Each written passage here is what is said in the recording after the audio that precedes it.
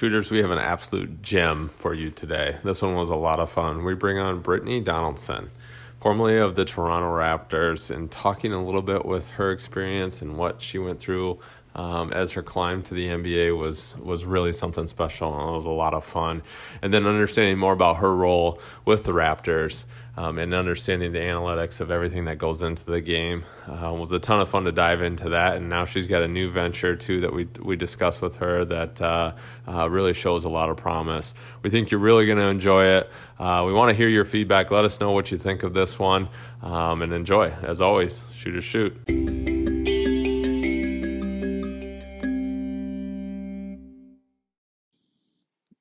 This episode of the Shooter's Touch is brought to you by Forged Athletics. At Forged Athletics, we connect athletes and/or athletes' parents to sports-specific trainers for personal or small group training sessions. You can go to goforgedathletics.com to see our list of trainers, to see pricing for those trainers, and get that trainer booked. Again, goforgedathletics.com and be forged. I got shooter's touch. Can't nobody ball like me. I was getting a lot of no letters, and I kept some of the letters because it was like motivation for me. I was young in my coaching career. I did know that those guys I was coaching, this was their one opportunity. If you really want the players to like you, just make them better. If I want to keep playing this game, as a job, I have to continue to get better at that. You have to figure out a way to carve out some value that you have that you can bring not only to your team but also your profession. It's really good information, and I pick up little nuggets all the time. For me, it's all about confidence, man. You have to have confidence to be a shooter, to be a basketball player in general, and to have success. It's all about confidence. If they walk a mile in my shoes, then they can ball like I do. But my game different, not the same with it. I travel now, y'all just change, pivot. Well, Brittni, welcome to the Shooter's Touch. Thanks for having me. I'm happy I could finally hop on. Yeah, we're excited to have you. We're excited to get your story. We'll get through all the steps here. But before, where are you coming to us from? Where are you currently at? What do you call home? I'm currently in Toronto. This is still my home. It's been almost 5 years now I've been living up here. So I guess I'm sort of Canadian now, but still make it back to the States quite often. Still make it back to Iowa pretty often. So, Iowan at heart, but living in Toronto. I love it. That's cool. That definitely a city that would is on the list of a place I'd like to visit. Like to learn a little bit more about. But so when I say world champion, do you ever have to kind of pinch yourself and take a deep breath and realize that, like, hey, I'm an NBA world champion? Oh yeah. That was almost 3 years ago, and I'm still sort of processing everything. Because what a whirlwind, of a year, and it was only my second year in the league, and I was still fairly young, and it was just something I couldn't believe I was a part of, let alone could contribute to, even in a small way. So definitely, I'm still pinching myself. I would imagine that's got to be something too when you kind of set out on this basketball path, and we'll talk about your journey and growing up, but to be able to say, you're a world champion has got to be something that is a little surreal, and it'll probably take another 3 or 4 years for you to fully grasp. But take us a little bit on that path and that journey in which that you guys went on. Obviously, that Toronto team, kind of surprised a lot of people. I imagine that you guys in the locker room, maybe not as much as everybody else. Like, you kind of saw the pieces that you had there and knew if we were able to put everything together that good things could happen. But what do you remember about kind of starting out, and then ultimately where you kind of turned the corner and said, hey, we have something really special here? Yeah, well, I have to give Toronto's GM and president a lot of credit for that team. Masai Ujiri, Bobby Webster, they were very patient in constructing that roster. There were a lot of really talented players that maybe came across their desk, and they were patient enough to wait for the right deal, and ended up getting Kawhi Leonard, which was they had to give up a lot of talent to get him, and we even made the decision to get a new head coach and get rid of a coach that had a really good career and just won coach of the year. And, there's a lot of tough decisions that had to be made, but ultimately our decision makers had the vision and executed on it. And I think like in the middle of the year, also, we made another trade and got Marc Gasol. So there's just a lot of things that happened, pieces that came together. We had a new coach, there's new systems we were implementing. So it was a lot of trust, I think, that year where, we were trusting that everything was going to come together. We might not see results right away, but by the end of the season, we were rolling and everybody was on the same page. And there was an optimism that filled the organization that was collective, I think. And that was special and unique. And at the end of the day, we knew we could do it. I'm not sure anybody else thought we could do it, but definitely within those walls of that organization, we had full belief. So to actually, win the championship and then be on the parade bus in a few days, it's like, I can't believe this was happening, but also we definitely knew it could. So. That's great. You talk about kind of coming together quickly. Whether it actually was or not, I'm going to go ahead and say that it had to do with a lot of Iowans in the decision-making room. Obviously, yourself and Nurse and Bjorkgren. Whether or not you guys had just met or had known each other forever, there's some sort of bond that comes with that, and all of a sudden, morals and kind of what you're thinking and philosophy kind of comes together real quick. And so that had to have been a neat experience too, to be able to kind of have that background and have that piece to kind of talk and I'm sure jab a little bit about Iowa and in your time growing up. Oh yeah, I would make a joke all the time that I think every Iowan that lives in Canada is within the four walls of this building. So it's like it's a very small world. People assumed sort of that I had a prior working relationship with Nick because we both went to Northern Iowa. We had all the same circles, but honestly, I didn't know Nick until I got to the Raptors, until after I was hired. I wasn't introduced to Nick or even really knew his journey or his path. So just a really small world. But yeah, it was a special experience being able to connect with other people from Iowa at that level, and let alone in a different country. So. That is neat. Super neat. Obviously, you know how Iowa does too. We'll claim anybody and everybody. And so on that run, they've definitely picked up a lot of fans along the way that we're excited for what that locker room and ultimately that team was doing. But so you spent some time in the Eastern Conference, but correct me if I'm wrong, I don't think we've been on the team we liked growing up. Like, where are we at here? Were you a little torn, a little time in Chicago, a little time in Toronto, but our research team tells us you were a Celtic fan growing up. Any truth to that? Yeah, that news is out there now, I guess. So like I could talk about it. I was a Boston fan through and through growing up. My dad, sort of raised me into that. He's been a Boston fan pretty much his whole life. So I had a lot of green in my closet when I got to the Raptors. Unfortunately, I had to switch my wardrobe out. But it's funny, like once you're a part of an organization, sort of all that fandom kind of dies, and now you're just super loyal to the organization you're working for. But it has been fun, since leaving the NBA almost a year ago. Now I'm kind of switching back to the fan side of the NBA and watching all the games and all the teams and just really appreciating all of the different teams and not cheering for one team necessarily, but just falling in love with being a fan of the game again, and just appreciating the game from different viewpoints. Well, and it feels like that's so easy to do with the NBA too. Like if you're a true hoop head and you watch it, that's something too. Like I have a tough time saying I have a favorite team. It's like, I like these players. I like these staff. I like this staff. I like this system. I like this, and so it's just fun to be able to flip on any game and watch the different styles, the different players, and it makes it a lot of fun. And like you said, you grow up a fan, and we kind of have those feelings and whatever towards the teams that we grew up liking and rooting for. But I'll tell you, as soon as you're on the other side, it's real quick to just say, I was never even truly a part of it. I just watched a lot of games. Like now I'm a part of something bigger, and that goes right out the window. And so that had to have been a lot of fun though, to get an opportunity to go around to some of those venues. Did you have any surreal moments, like going to the Garden or any of these places where you're just grew up watching, and all of a sudden you're like looking around and like, wow, I'm here, like this is crazy? Yeah, the Garden was one of those moments for sure.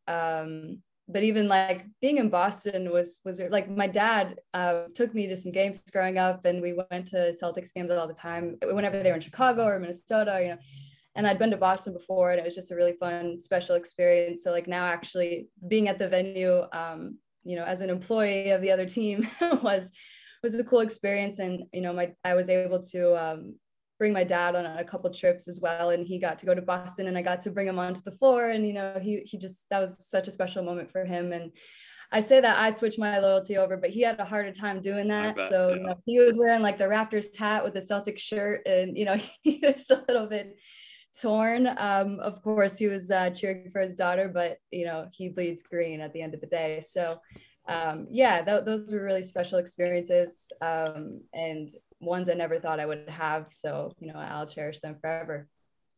What era of Celtics are we talking here when you were growing up?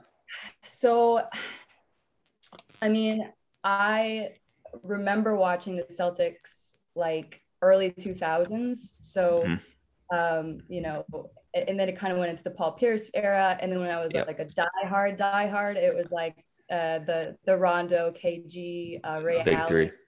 Yeah, Nice. so I fell in love with Rondo as a player. Like, I modeled my game after him. I was obsessed with how he played and how he, you know, saw the game and thought the game. And it was like, yeah, that was my guy. And it wasn't just him though. It was everything sort of about the Celtics. I like how they were coached, you know, and then Brad Stevens took over when I was still at UNI, and, you know, I loved his sort of approach to coaching and the way he, you know, he just had really creative strategy and tactics and ATOs and all of this stuff. So it was a lot about that as well. But yeah, that was sort of the era that I was, you know, all in, watching every game, stuff like that. So. That's not a bad time to be a Celtics fan. Yeah, honestly, no. one of the better times. But I'm devastated when they broke that big three up. I was a wreck. It was a rough few days for me, but we recovered. Rough few days. Yep, understandable. But well, hey, that's awesome. That is some great stuff. But let's go back. Let's go all the way back. So grew up, obviously, as you said, in Iowa, in the Sioux City area. So talk to us about childhood, family, you know, your neighborhood growing up. You know, what was the you know, sports like around there in elementary, middle school, high school? Yeah, so grew up in Sioux City. I was introduced to basketball at a very young age by my father. He played at Briarcliff University in Sioux City, Briarcliff College back in the day. Had a pretty successful career there. He's in the Hall of Fame there, and he was, you know, had a successful high school career at Sioux City North. He's in the Iowa Hall of Fame for high school as well. So yeah, had a hoop in the driveway. I remember, you know, age of 3 or 4, even just shooting out there with him. Had a, you know, athletic mother as well, and she played a bunch of sports and coached me. They both coached me growing up. So I was immersed in the basketball community pretty quickly. And, you know, one thing I really appreciate about where I grew up in Sioux City was there was good basketball everywhere. I mean, we're talking high school basketball, we're talking NAIA basketball, and my dad and my mom would take me to games all the time. It could be men's games, women's games. You know, I was just watching basketball, and I was able to be exposed to good basketball at a young age. And not to mention, you know, I mean, there's so many brilliant basketball minds and trainers in that area. Like, I mean, I have to shout out like BJ Mulder's best shooting camp. Like, I was immersed in that growing up. Like players like Deb Remerdy, who played at Northwestern College in Orange City. She was, you know, training me in middle school, high school. So I just had like access and exposure to really high level basketball minds. So, you know, that's sort of where the passion came from. I think it was a combination of my parents, you know, and not only were they taking me to games, but again, I was watching the NBA, you know, NBA games on the TV all the time. Yeah, so grew up in Sioux City, went to Sioux City North, had a state championship there, was coached by Kirk Walker, who was very successful there as a high school coach. Now he's coaching at a school in Omaha at the collegiate level. Yeah, and then had the opportunity to go play at Northern Iowa, and yeah, had a pretty good career, but unfortunately I had a bunch of injuries, so, you know, didn't get to play as much as I would have liked, but made lasting relationships there. Still, all my best friends to this day are my teammates from playing at Northern Iowa, and a lot of good memories, even though I didn't maybe have the basketball career I'd hoped for due to injury. So right. Good. Yeah. So I guess let's go back to Sioux City. So you mentioned basketball. Was that the only sport you played growing up, or was there more? No. I played everything. Yeah. This is something I firmly believe in. I think kids should play a lot of different things, not specialized too early. I was really heavy into softball and volleyball. I played volleyball in high school, considered playing volleyball in college, but ended up going with basketball. I golfed, I ran track, there's a lot of things I did. I tried pretty much everything. I didn't love everything, but I tried everything. I loved playing. I loved going out at recess and playing football with the guys. I loved competing. I loved playing. So I played a lot of different sports. That's for sure. Nice. Yeah, we talk about it all the time on here. If you play other sports, you as an individual have the opportunity to learn how to be, a good number 2 or a good number 3, whatever that is, a teammate. And so, if nothing else, if we put all the muscles that you use in different sports aside, that is one positive to playing that. Somebody like you who excelled obviously in basketball and sounds like volleyball as well, playing on the golf team when maybe you're not the best golfer, playing softball, maybe not the best softball player, there is some positives in that for sure. That's right. And so many skills are transferable, even though you think you might be taking away from your, basketball expertise by going and playing soccer or volleyball. Like, that's not true. So many of the skills are so transferable, and if you over specialize in one thing, there's so many studies that have been done that show that could lead to injury or burnout or whatever. So highly encouraged young kids to try as many different things as possible. We feel the same. So all right, so you mentioned had a lot of things going on. What did the AAU scene look like? What did recruiting look like when you were in high school? What AAU team did you play? I'm assuming you played AAU ball. What team you play for? And then, like I said, what was the recruiting like for you? Yeah, that was a pretty intense time. At the time, I grew up in Sioux City. Like I mentioned, there weren't any AAU teams in the area. So I had to travel either to Lincoln. I played on a team out of Lincoln, Nebraska, which is about 2.5 hour drive one way. So I was driving twice a week, to practice and all of that to Lincoln. We were called the Cornhusker Shooting Stars. I believe they're still in operation. Really, really highly competitive team out of Lincoln. And then I ended up playing for All Iowa Select in high school, which was at the time operating out of Southeast Polk High School. So that's like a 3.5 hour drive to practice. Wow. So I spent a lot of time on the road. I mean, I can't thank my parents enough for driving me to practice and doing all these things for me. So I was able to play on these competitive teams and play on these AAU circuits. But yeah, that time was crazy. I was starting to be recruited around the end of my freshman year, and then my sophomore year, it became almost overwhelming. We won the state championship that year. I started getting a little more exposure, and that's actually what Northern Iowa offered me. And then, it was a lot as a 15, 16-year-old to process. And if I were to go back and go through that again, I would give myself a little more advice now that I've been through it. But they don't really prepare you for that, so a passion of mine is to maybe, build resources someday for parents or for athletes going through that process, because it's a lot and it's a big decision. It's a big decision. And it's, not always fair to have 15, 16, 17-year-olds making that big of a decision without the, knowledge that they might need. So, right. Yeah, but I don't know if it's changed much since. I know now, luckily there's Sioux City AAU teams. So I went back home a few weeks ago, and there's like 2 beautiful facilities in the area now, and there's teams and tournaments coming in and out of there all the time. And I'm like, oh, finally, because that was rough traveling that far to practices and games. And you mean to tell me there was nothing in Omaha even, or nothing that?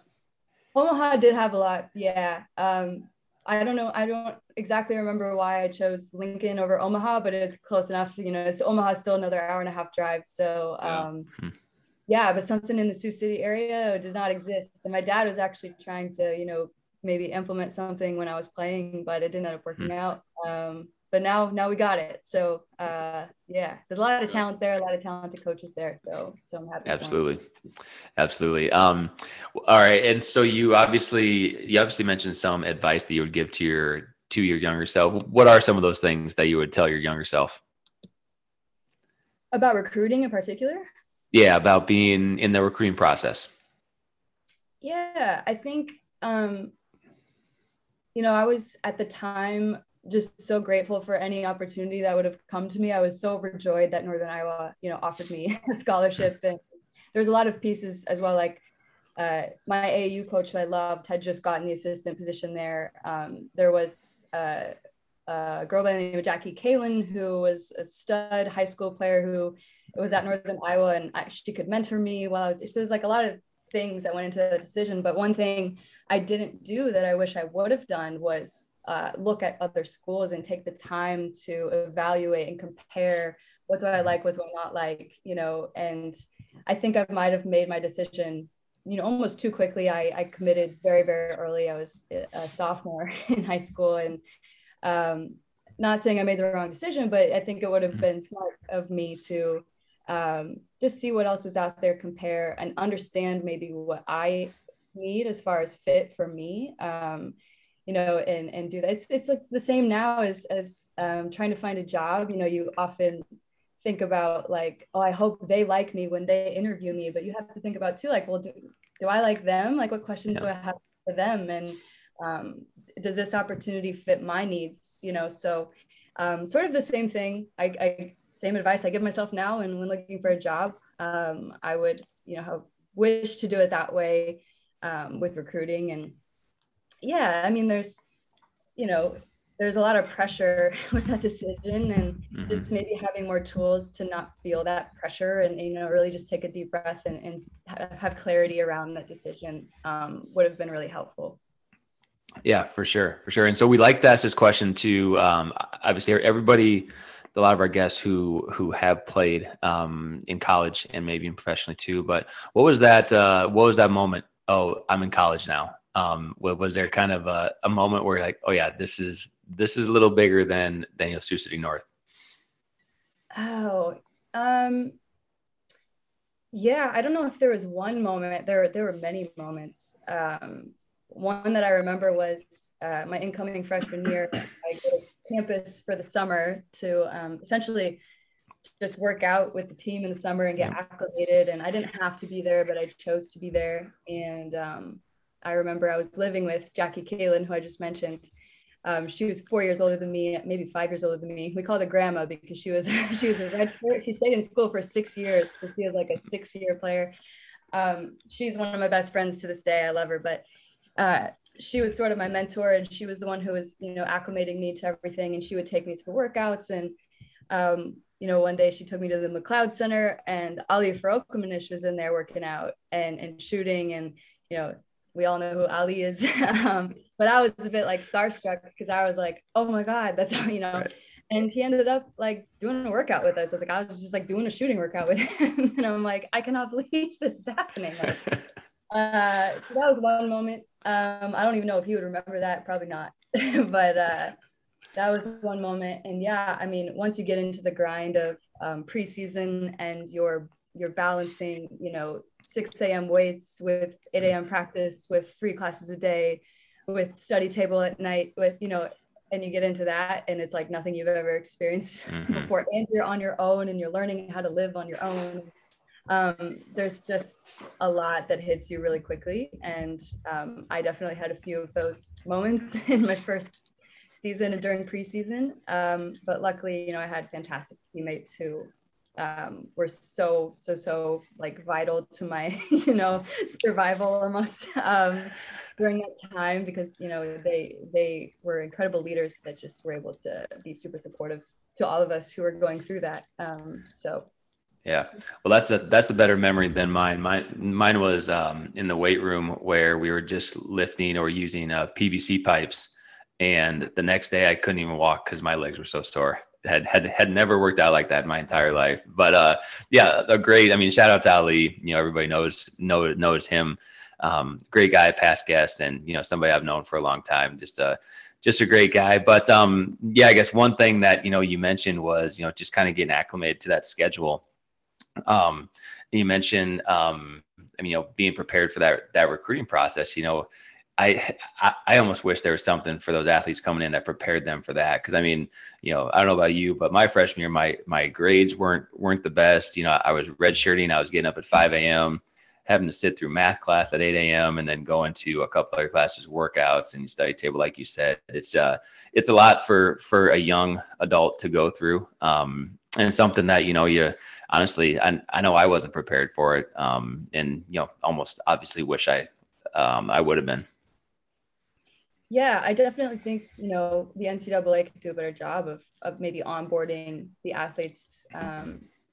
There's, so many different things that we could do. But yeah, I totally agree with you. And I know that we're not alone in that feeling that it's super overwhelming. I don't think a lot of athletes feel prepared for that and understand how to balance it. And I think ultimately, it becomes, you're just like going through the motions and like not able to really fully experience it because you're just, in fight or flight mode sometimes. So any way we can think about, supporting student athletes in that way is definitely a positive.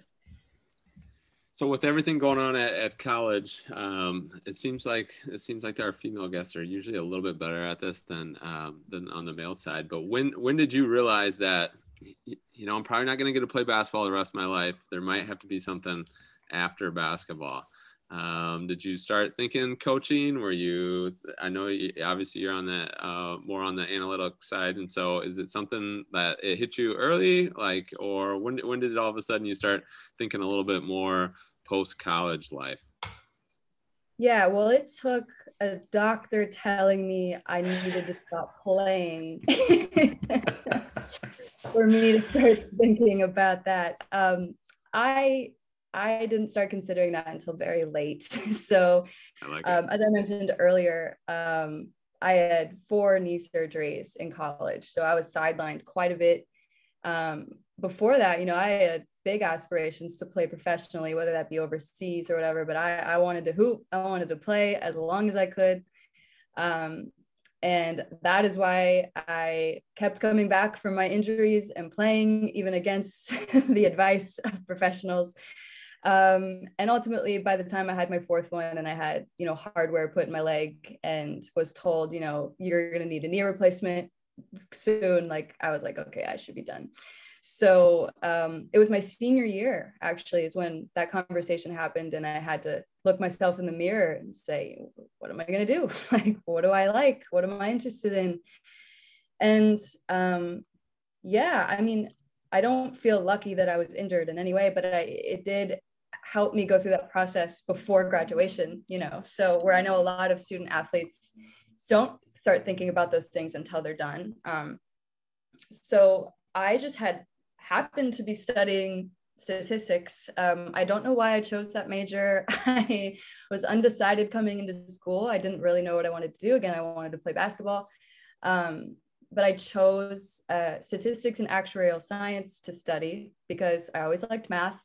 And from what I was told, this was a job where you don't really have to interact with a lot of people. And, I'm pretty introverted. So I'm like, yeah, sounds great. And, you get paid quite a bit of money. I'm like, cool, sounds great. And I ended up really not liking that. I didn't like the actuarial sciences side of it. The more I got into it, the more I'm like, I don't really know if this is what I want to do. But on the statistics side, which was a little bit different than the actuarial science side, we were asked to do a lot of projects throughout school, and I would always gravitate towards sports. I would always want to do a sports project and analyze something with sports, whether that's my own stats that I had or an NBA team or something like that. So it was actually one of my professors who brought up to me, I noticed that you always choose sports projects. Did you know that, a lot of teams and organizations are actually looking for statistics driven, analytical minded people to work on the team, as analysts or engineers, or, like, this is a career option for you. And I was like, I had no idea. So I started doing some research, and again, this was like end of my senior year. And yeah, I was, I had heard of Moneyball and I had heard of that, but I didn't know exactly where I would fit, but learned that, like, even in basketball, this sports analytics sort of movement was happening.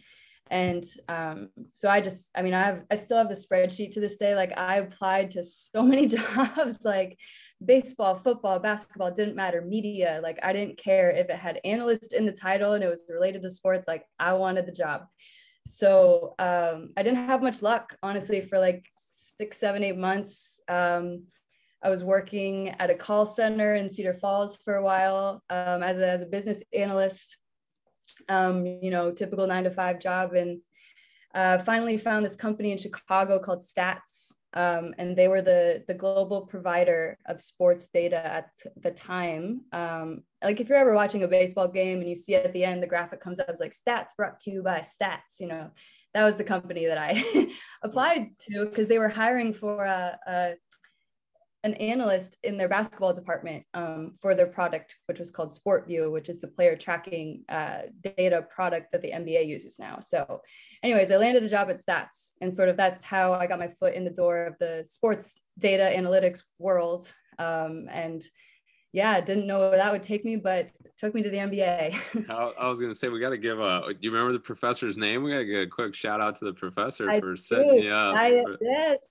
Yes, Syed Kermani is his name. I don't know if he's still there. He probably is, but we chat on LinkedIn every few years, so I might need to reach out to him. And say that's a big time heads up for him to, and even at that point to kind of understand that, hey, like, because that would have been real early in the process to be able to inform you to kind of, hey, take a look at this. And we'll kind of get to impacting young players and all that stuff, but it's always awesome to have those people that are able to kind of give you an idea or plant a seed. And sometimes it takes and sometimes it didn't. And obviously in this situation worked out really well and provided a lot of opportunities for you. And so that's great. That is something that's really amazing.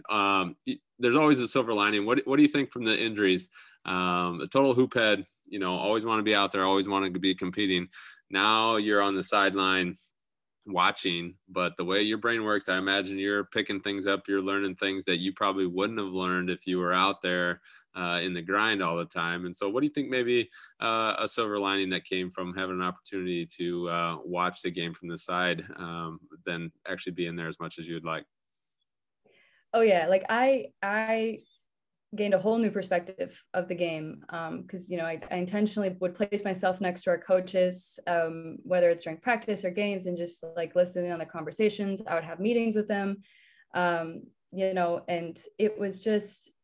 it piqued my interest way more into the strategy side of the operation. I already was a pretty I was a pretty cognitive player. Like, I was undersized and I was a point guard. And so I had to sort of, have higher IQ in order to get by. And so I was already sort of there, but then actually, being placed in the position where I'm actually thinking like a coach was a different opportunity for me that I don't know if I would have gone there had I not been injured. And I definitely reflect on that a lot now that I have been a coach, and how much maybe those years really helped me or help prepare me for that.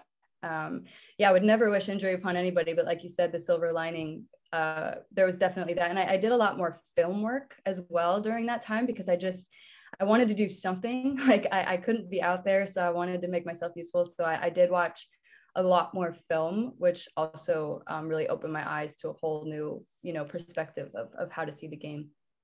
Yeah, it's interesting what you can learn, and whether it's through injury or when you become the transition from player to coach and you start to see things differently, that always makes a huge difference. You're like, oh man. And then the unique thing with the injury, like if you're able to come back and you're able to continue to play and have that opportunity, it seems like it's even more beneficial, because the coach, you see things differently. And you're like, man, why didn't I know this as a player? It's because I didn't get out of my own way and I was too worried about playing and not worried about like seeing the game or understanding why. you start to understand why a little bit more, because you can't do it. I mean, it's out of your control. Like you can't just say, give me the ball, get out of the way. Like, how do I set these people up and get them in positions to make a winning play? So right. I just know that with the knowledge I have just being a coach or like being sidelined and seeing the game, like if I had legs that worked, like I would be a killer out there these days, you know.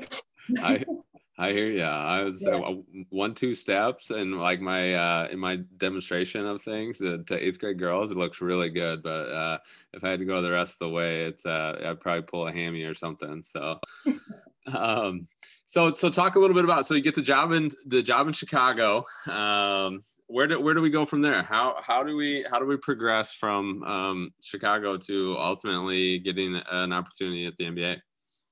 Yeah, so my job in Chicago, you know, Stats, the company, you know, they were a provider for many different sports globally. I happened to get a job in the basketball department, working with their Sport View product is what it was called, and it was the player tracking cameras that were installed in every NBA arena back in like 2011, I believe the year was, or around that time. So I essentially was operating as like a third-party consultant to NBA teams who were interested in gathering player tracking data and using that. At the time, now it's much different, but at the time, not a lot of NBA teams had full analytics staffers on staff, like internally. They didn't have the resources or whatever it was. So, you know, there were only a few teams that actually had analytics people on the staff. So the remainder of the teams would come to Stats and sort of use us as their analytics team. And so I would be the one building the custom reports that they would request with the data that we had. And that way, you know, so my clients essentially were all the NBA teams. So I made a lot of great connections that way.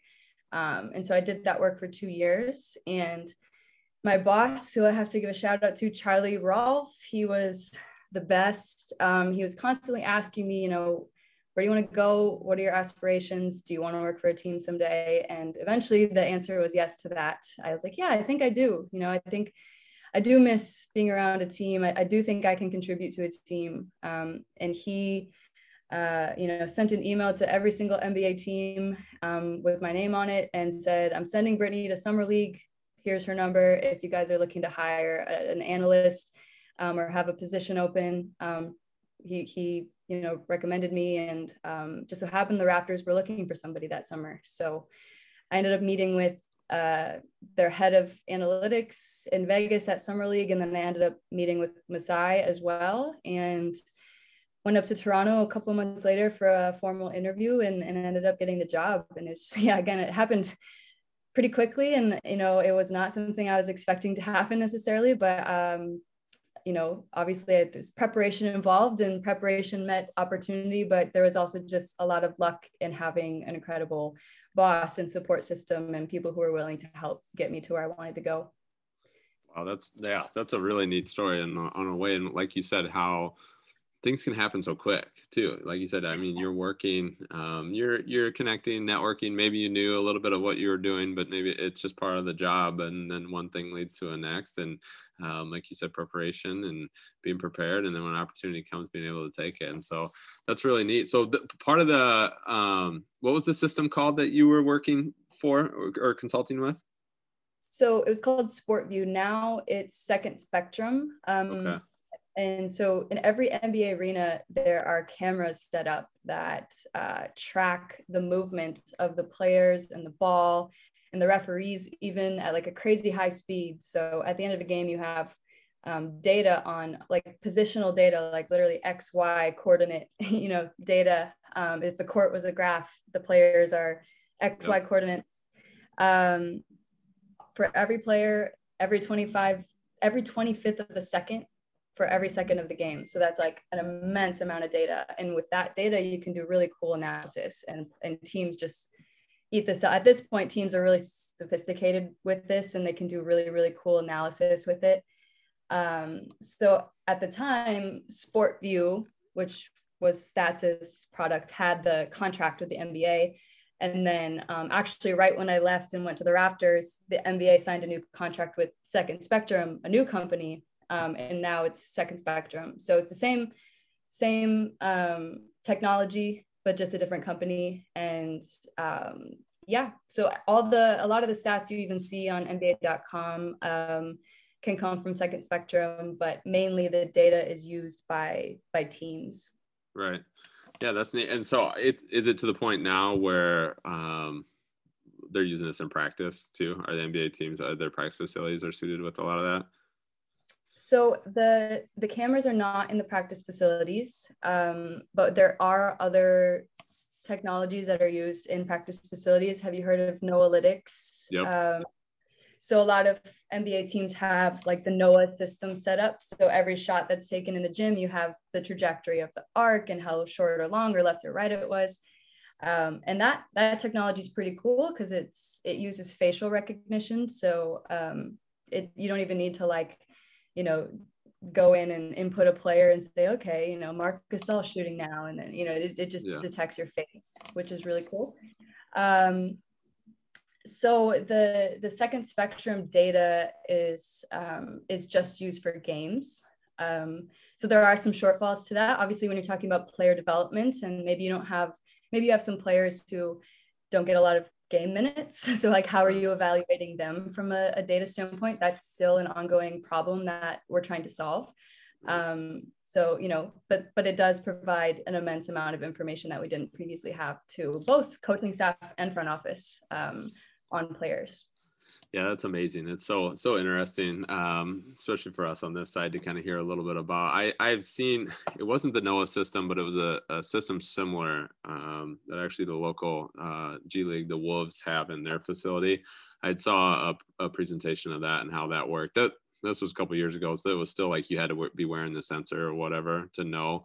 But it sounds like the technology, as it always does, has advanced along. But it's so interesting to see, like you said, because you got the arc on the ball and the rate at which the players are, and then they're able to get hot and cold spots in practice and in drills. And so now everything is like our whole world is data driven, and be like, hey, here's where you're getting most of your shots in gameplay, and here's where you're shooting a higher percentage. And so it's super neat to be able to use that information, and got to be just fascinating for you to be on that side too, to kind of learn and understand what's going on. But so then when you get to Toronto, what do you remember?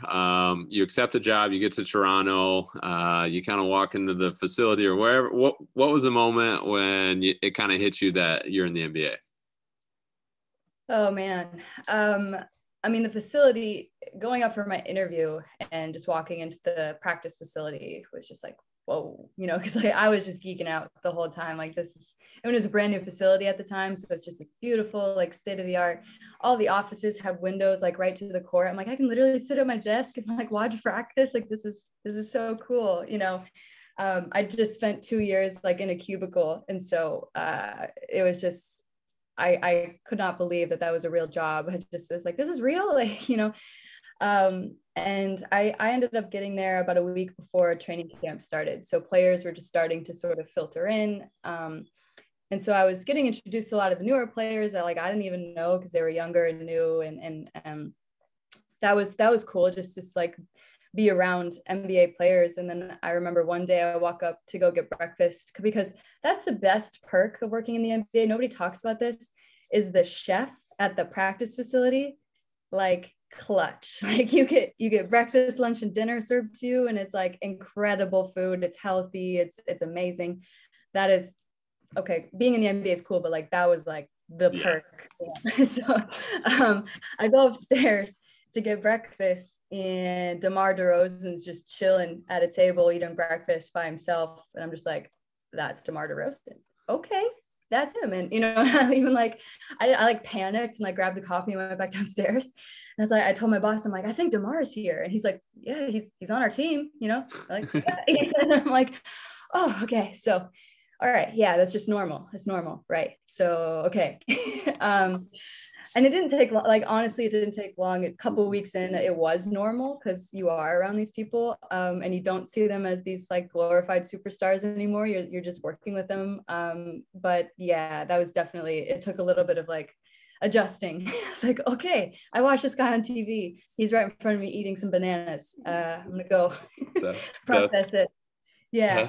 That's great. Well, so now we're essentially putting Ali and DeMar DeRozan on the same plateau then, right? Because that's like your like they were. welcome to the next level. Here's Ali, or here's DeMar. Like that's awesome. But it's funny too, because kind of coming full circle, we talked about the fandom side of it. Those are the like, you see that I watched him on TV, and now all of a sudden we're here, and like it kind of takes a minute to register. And then to your point, eventually you kind of get to the point, you're like, oh man, like these people are a lot like me. They're good people. Like they're cool to be around. They kind of have the same interests as me. They like the same foods, whatever it is. And so that barrier kind of comes down a little bit, and you're like, man, this is just cool. And so once you kind of got settled in, then what would you say was your favorite part of the job? What was it that you were like, oh man, I wish I could just do this all the time? Because obviously every job, there's a few things that, you know, kind of gets a little bit of a rat race. But what was your favorite part about what you had the opportunity to do? Well, if we're talking about the front office, because I worked two years in the front office and then 2 years on the coaching staff, and they were very different experiences, very different jobs. But in the front office, and this is like kind of a dumb thing, but I really do miss, we had a group chat with just a lot of the, you know, our front office is pretty small, 10, 15 people, and just a running group chat of like hoops talk, like we're watching other games, you know, we see the drama on Twitter, like whatever it is, just NBA fandom basically, but just having a conversation about it with my coworkers, you know, every day, every night, like whenever something was relevant. I miss that, you know, it's like a community of people that I didn't have up until then, that I could just like, oh, like I can talk about this with people now, people that I see every day and hang out with every day and work with. And that was really cool. Because I don't know if you guys experience this, like growing up in Iowa, like there are NBA fans in different pockets, but it's not, you know, it's different than, you know, growing up in a city that had an NBA team or whatever. Like sometimes I felt like alienated by being such an NBA fan, and there's a lot of college fans, right, in Iowa, and that's probably the more dominant, you know, area of fandom. But NBA was kind of like not everybody watched it or loved it as much as I did. So that was really cool. I loved that. Yeah, it's so funny because that different though, because Adam and I in our group chats and stuff, we do the same thing over high school basketball, college, NBA, whatever it is. The only difference is it isn't something that we're getting paid to do. It's a distraction. Right.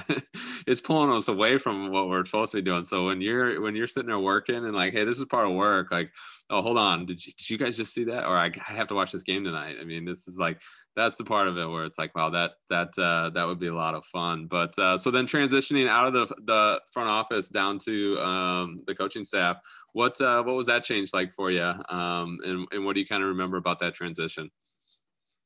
Yeah, so when I was in the front office working as a data analyst, I was supporting both the front office and the coaching staff. So I'd say like 30% of my work was for front office, you know, especially around the draft. I was doing a lot of support there, free agency, all of those things. But I was predominantly providing our coaching staff with data-driven recommendations for upcoming opponents, or even player development, or, you know, self-assessment. How are we doing? How do we stack up against other teams in the league?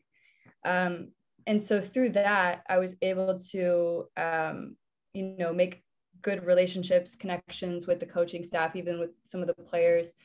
A couple people on the coaching staff recognized like, oh yeah, she played high level basketball. Like she kind of knows her stuff. Cause I think, you know, they were used to, or a lot of people who work in a technical role or, you know, a data role don't have high level experience maybe playing the sport or being in the sport. So I was kind of like an anomaly, and they're like, oh wait, like you like played. And I'm like, yeah, you know. So they would, I have to give, you know, his name's Jim San and Jama Malalela, who's actually on the Golden State Warriors staff now, and they're killing it.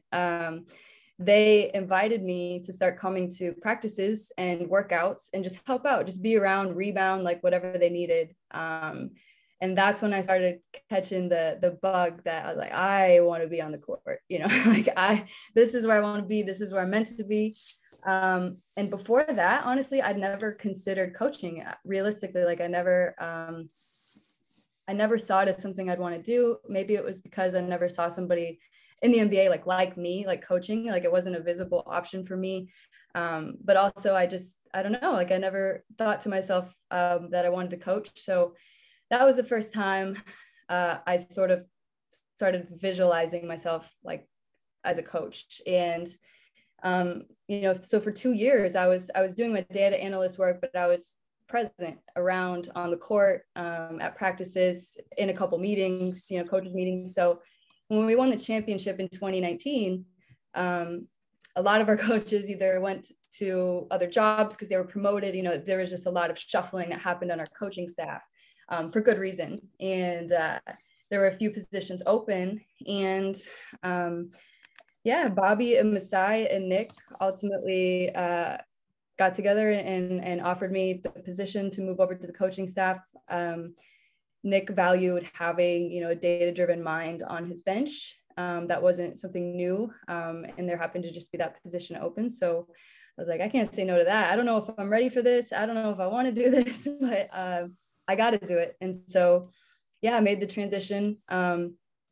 And honestly, like, I'm so happy I did. It was, I learned so much in such a short period of time. I was coaching there for 2 years, but I did, a little bit of player development, scouting. I spent even some time in the G League. I spent 2 months in the G League bubble during that weird COVID season when the Raptors moved down to Tampa, and there was like all this stuff we were trying to figure out. I ended up actually going to the G League bubble and got like front bench coaching experience. So I'm, making in-game decisions. And so I got a lot of different experiences in a short period of time. And, it was a wild ride. It was a very different change from like the front office, because I'm not traveling in the front office. It's like more chill, you go home at 5 o'clock, and, and in the coaching world, that's just not the case. So as you know, you're on the road all the time. You're in the gym super late. You're watching film super late. It's just very, very different. So that was an adjustment, but I adjusted. And I feel really grateful that, my 4 years there, I got to see how an organization operates from many different angles. Like, I don't think a lot of people get that opportunity. And so, I'm still reflecting on that and maybe, evaluating like, where would I fit in an organization? Like I don't know, I think organizations going forward are going to want more people sort of like me that have this multifaceted sort of viewpoint or skill set. I'm really grateful that I was able to have those opportunities. Yeah, that's super neat. That having all those perspectives, like you said, the analytical background, the playing background, just a different eye, and being able to see the game at all those different levels. Again, going back to college and the knee injury and having to adjust and figure it out and learn this side, and now put it into action, is super neat. And I can see why you were successful and so valuable in that process. So what was life on the road like? That's something that obviously haven't had an opportunity to talk with a ton of people, but life on the road, NBA, city to city, is it, you kind of get caught up? Has there ever been wake up and what city are we in? Oh yeah. I mean, it's a balance, right? Like some road trips are wonderful because you're on the West Coast for 2 weeks and you get to spend 4 days in LA and have a couple off days in San Francisco. And but most of it is like you're on a plane every other day, and you don't, I mean, in the front office, if you're traveling, you get quite a bit of downtime on the road. On the coaching staff, not so much, because you're either, breaking down the game you just played or preparing for the next game you have in 2 days, or preparing the practice you have in the morning, or I spent most of my time on the player development side. And so I was, working with the guys that maybe didn't get a lot of minutes in the game. So I would, go through the whole game day, but then the next day when everybody had their day off, I would be in the gym with the guys who didn't play. So it was really like no days off. And yeah, it's a grind, like it really is. But if you love it enough, and I never got tired of going to the gym and getting shots up with guys or whatever. So it was an adjustment. Like being on the road and finding a routine was difficult, I found. Especially somebody like I'm more of a structured person after coming through college athletics, where like everything is set up for you. Like, this is what time you need to be at the weight room. This is what time. Now you have to kind of create your own schedule and say, okay, I have to work out before I go here. I have to eat, and so that was difficult, but an adjustment. And it's just like, once you're in it, you're in it. And it's 82 games. Like, that's such a long season. So you have to really find ways to stay energized, get your sleep, stay healthy, and still find the energy to get your work done. No, that's like you said, there definitely be a lot of positives, and a few things, like anything, when you're out on the road and you're away from home. It's tough to get in that routine and to kind of keep the focus and keep the mind right. But when you have a chef like that around, it's got to help a little bit on the eating side. Did you get to the point where like you're able to now start requesting some things like, hey, can I have that? Can I have this or that? Oh yeah, you know how like you figure out who you need to have a good relationship with. Like, like when I was in Northern Iowa, I always knew who had the keys to the gym if I wanted to go late. So like. Yeah. Having a relationship with the chef is like the number one thing, because if you have a great relationship with the chef, that's right, you can start putting requests in, and get the menu ahead of time, stuff like that. So I was always asking if I could take leftovers home, and he was always super cool about that. So we were taken care of, that's for sure. That's great. That's good. So from a draft standpoint, and looking at the draft and trying to figure out who and where, I mean, this has always got to be one of the parts that I'm sure that your data and your information comes in pretty heavily, because you don't have the opportunity to see these guys in practice every day or know kind of where they're at. I mean, obviously you watch film and are able to break it down, but I would also imagine that at the collegiate level, you don't have the same data and the same information from these guys. You're obviously able to put them through some workouts and able to do some of that stuff through the combine process and stuff. But what's draft like? It's always something that has always fascinated me as far as the development side, and trying to grade players, the information that's provided, and then ultimately make the best fit for your organization. Yeah, the draft is incredibly difficult. It's incredibly difficult to predict how good a guy is going to be in 5 years, or there's so many factors you just can't predict, but we're trying our best. And the more information we have, hopefully the more losses we can like minimize, because we're never going to get it 100% right. So the goal is to sort of like hedge our bets like have as much data-driven recommendation as possible. So yeah, I mean, in that room, you have varying like sectors of expertise. So you have the scouts who have been out on the road and watching these players, all year, and in person, taking notes, like putting the reports together. You have people on the data side who are just scouring over all the data we can find on these players, and we're like scraping information off the website, like anything we can find, and putting together some sort of model to evaluate them from an on-court perspective. And then, a lot of NBA teams even have people dedicated now towards intel. So just figuring out, what is this guy like? What do his teammates like him? What do his coaches say about him? What's his family life like? Has he ever had to like overcome something in his life that, there are like these people dedicated to just finding this information. Then you have the medical staff who's diagnosing, their injury history and getting all their medical records. And it's just so much to weigh in a decision, right? And I think a lot of NBA teams are getting much better at doing it, but it's hard. It's so much information, right? And it's, at the end of the day, you have to make a decision, and then you have to evaluate, like, okay, so this player needs to develop in X, Y, and Z. Like, how quickly can we develop those skills? Do we have the resources to develop those skills? Like, if this player doesn't get actual game minutes, how do we dedicate time towards these skills, and how do we evaluate his progress over time? And so it's a lot. It's a big decision. A lot of teams are trying to solve the same problem. I don't think anybody's figured it out yet because it's very, very difficult. But like you said, we're trying to just get as much information as possible, but also as much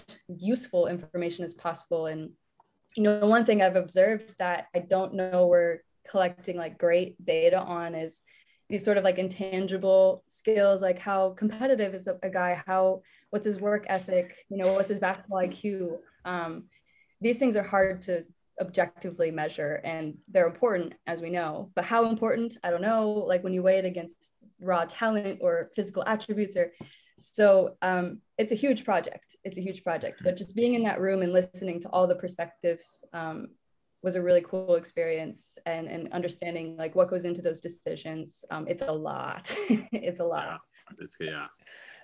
I can't even imagine. Well, maybe off on the back of that, you mentioned the trades that you were maybe on the staff for, Kawhi and Mark. How much of those trades are like data driven? I mean, you have all the data here, and then the coach or the ownership just looks at it and says, "Yeah, let's do this." Or what do those trades look like before they're made? Yeah, I think it depends on the situation. I think some trades are, you have months to decide whether or not you want to do it. And some trades come across your desk, and like the Marc Gasol one, and was made, 10 minutes before the trade deadline. And so I think you're constantly trying to evaluate the potential scenarios, which is hard, but you draw out all the potential scenarios and evaluate. Yeah, and I would say, at least with the Raptors, data-driven recommendations did play a part in the trade decision-making. I'm not saying it was the only part it played, like there was a lot of other variables, as I mentioned before, but yeah, we had leaders that valued that information. For instance, the Marc Gasol trade, we were able to pinpoint and evaluate like how many opportunities he was able to create, not just for himself, but for others, and how, we were able to measure that up against what we had, and, talk to our head coach about what, the best fit for our system is, and what, a center position, an ideal center would look like in his system. And it was one that would create opportunities for others, and not just, by passing whatever, but screening and rebounding and like all these other things. And we were able to actually evaluate that and say like, hey, Mark is one of the best in the league at this, and so that was taken as valuable information that went into eventually trading for him. So yeah, it does play a role. I think it's playing a larger role every year, but it takes decision makers that are open to that sort of recommendation, and see it as helpful and not as a threat, so because there are some people who still sort of have resistance to that sort of suggestion, and we're trying to change that narrative, and say, we're here to help you and support you, and not be a threat or anything like that. Yeah, that is super interesting. That's super interesting. All right. So what are you up to these days? Obviously, as you said, we know where you're at. What's the job these days? What are you doing?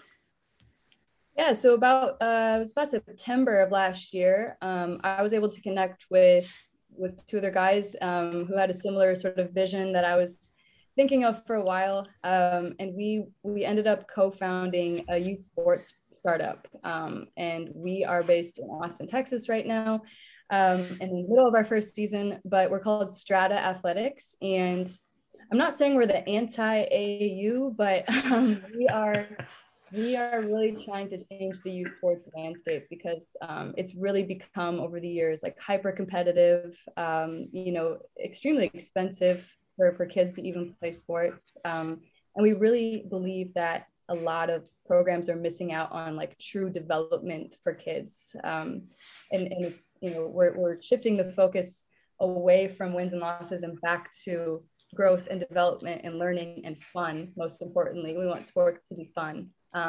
So it's been a bit of a passion project. I've had a lot of fun working on it.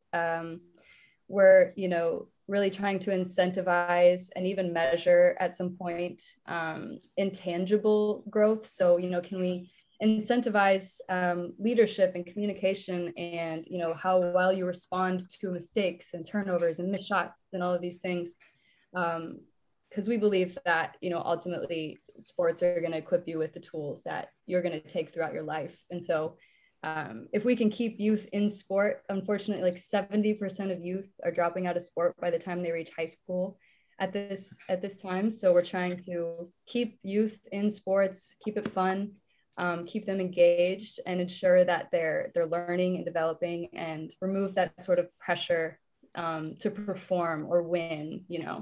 So it's been fun. I think our group is having a lot of fun. I think they're learning, and we hope to grow from this year, but we're learning a lot. It's a startup, there's a lot of things you got to figure out, iron out, but learning a lot of new skills, that's for sure.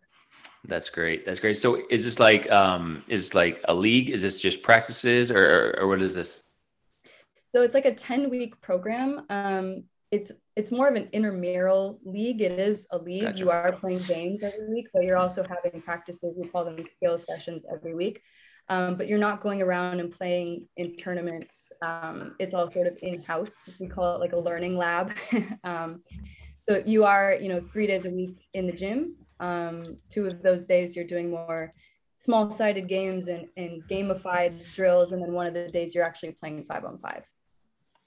Awesome. Sounds great. That's how much influence does what the Euro and understanding the Euro game, because they obviously kind of take that perspective a little bit more than we've adopted here. And so did that have any influence on the vision and what you guys are trying to do? Yes, absolutely. We actually spoke with a few, one gentleman who works at FC Barcelona and is their head of development for their whole program. Europe does a really great job of creating long-term athlete development models. So they don't just, they keep the same group of athletes from when they're 10 to when they're 18, in the same club with the same terminology, the same coaches.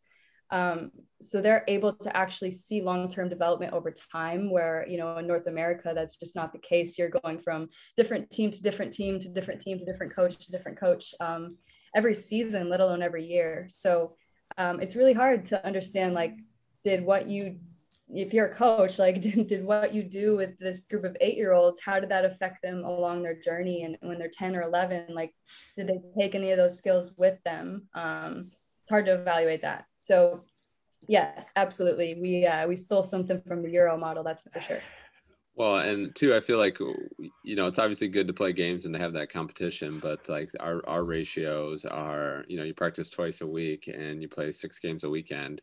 You get to the end of the year and you're like, okay, we had 60 practices and 90 games, whereas like on the Euro side of things, it'd be the exact opposite. Like we would practice 90 times to be prepared for 60 games. And I think at the youth level, there's definitely something to be said about that. And like you said, developing the skills to be able to be ready to perform. It feels like we just kind of roll the ball out and say go, and then it's a sink or swim model at that point. Mm-hmm.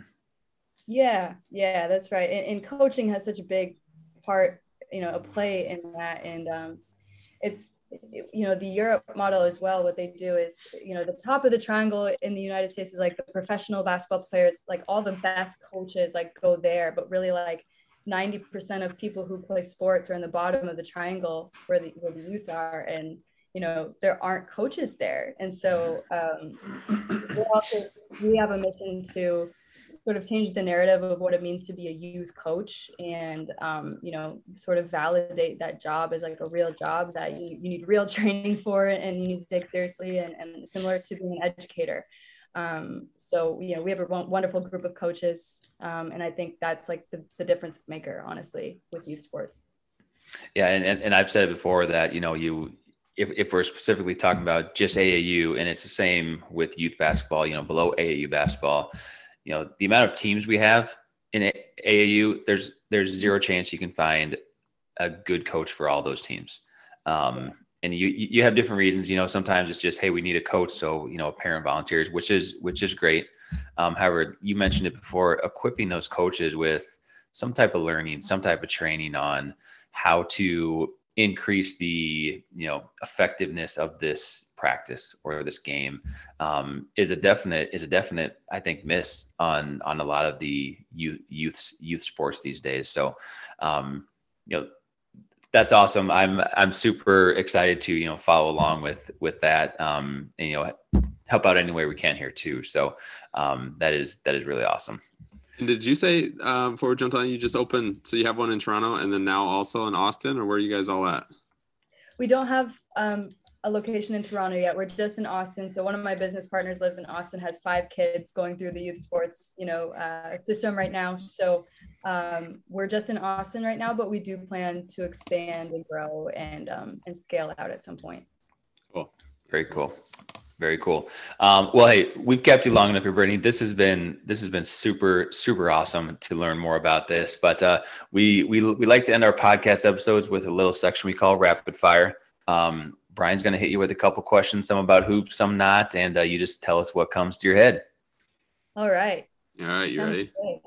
Yeah. So we usually lead with the best venue. I'm still going to ask it. I still want to know. I know we talked a little bit about the Garden and that experience, but so best road venue. I'm going to give you a cop out, so you don't have to say Toronto, but best road venue that maybe is a little different or unique that you enjoyed going to. That one's tough. I mean, it was hard to beat LA. The Lakers, they changed it, so we had back-to-back games. Clippers, Lakers. It's the same venue, right? It's in Staples Center now. It's, what is it in now? Crypto.com Center. It's still the Staples. It's still Staples. They changed the lighting and the banners and everything, and it's such a different experience. And for the Lakers game, it just seemed so like they have the way they do the lighting. It's like a spotlight on the court kind of, and like the way they show the light of like all the championship banners, and like that was really cool. I wasn't expecting that sort of drastic change from night 1 to night 2. So I might have to say LA, but I also might be biased because that was a game my dad was there, so it was like an extra sentimental moment for me. But that's top of my list. I don't know if it's my favorite. I'd have to think about that, but top of my list for sure. I like it. That's a good one. What about high school? Let's talk Sioux City area. Was there a visiting gym that you're like, oh man, I love going to that gym? Heelan was in Sioux City. My dad actually coaches for the Heelan girls team now. Okay. Which is kind of funny. So, very cool. Yeah. So we used to play in what they called the pit. Now they have a new gym, a new school and everything down the road. But it was just kind of this dark dungeony gym, and it got super loud, and it was pretty small. So, and it was a rival school. So it was a tough environment, but I loved playing in there for some reason. That's good. I like that one. It's a good one. Was there? I'm trying to figure out how I want to word this. I don't want to put you totally on the spot here, but a fan base when you guys were on the road that was maybe less desirable than some of the other fan bases. There were a few. Yeah. Man, I'd have to. I mean, Philly is one of them. That's one of the number one. I was just gonna say that. I feel like Philadelphia would probably be one of those. Honestly, a surprising one was Utah. I was not surprised, or I was surprised that and it was like even one of our coaches, I got into it with one of the fans at some point. Like, this is crazy. You guys are supposed to be nice people. Yeah, those are the two that come to mind. I think a lot of people would say Boston, but for some reason I just can't. You can't go that. I might be one of those people. No. We get it. Yeah, but those are two that come to mind. Well, that's good because that from an outsider's perspective, those are the ones we hear. Like, honestly, you hear Philly, you hear Boston, New York, and Utah are honestly probably the 4 that you kind of. Just come with a little bit of a reputation, which is fine too. I mean, you got to have that. All right. So we talked a little bit about favorites growing up, big Rondo fan, big 3 with the Celtics, but in your mind, who's the greatest basketball player of all time?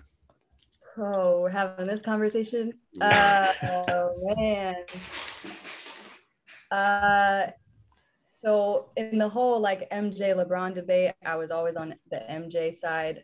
I don't know, honestly. Once LeBron retires, I might have to reevaluate that because gotta give the guy respect. I think right now I'd still say MJ. I like it. Yeah. It's like there's longevity. I mean, there's going to be a lot to be said when LeBron's done to kind of take a look at it, and it's hard to compare eras. But what about on the women's side? Is there who would you say would be the GOAT of the women's game? Oh, there's so many. I mean, Diana, Sue Bird. I mean, Cheryl Swoops is up there. I mean, there's so many.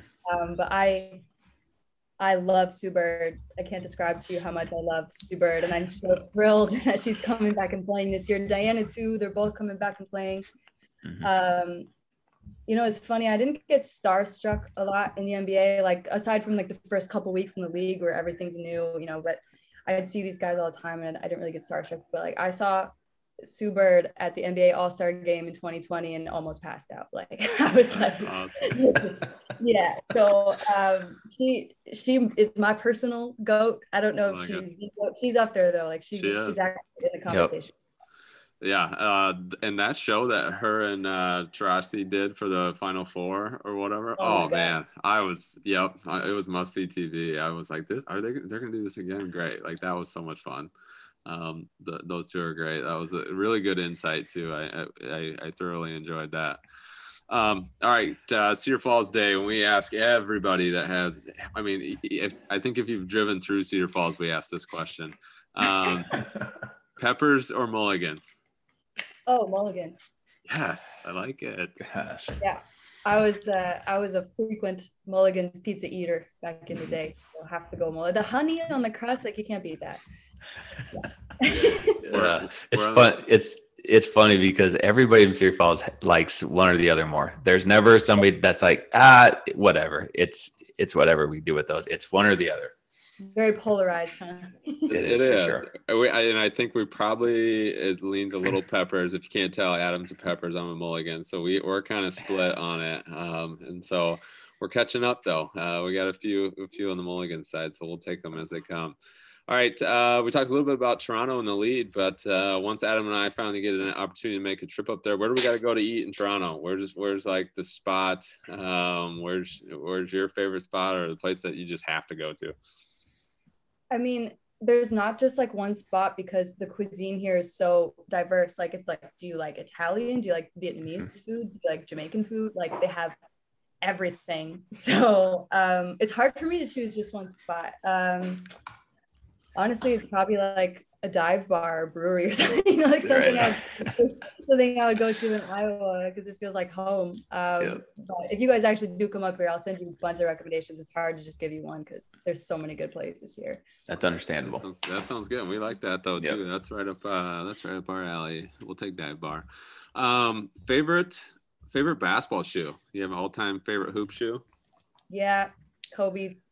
I played in Kobe's my whole high school career. A lot of my college shoes were Kobe's, and they were just the most comfortable shoes I ever wore. I wasn't a big sneakerhead. I didn't really care what my shoes looked like, but they were like legit the most comfortable shoes. And now they're really hard to come by. So I'm glad I have a couple pair in the closet.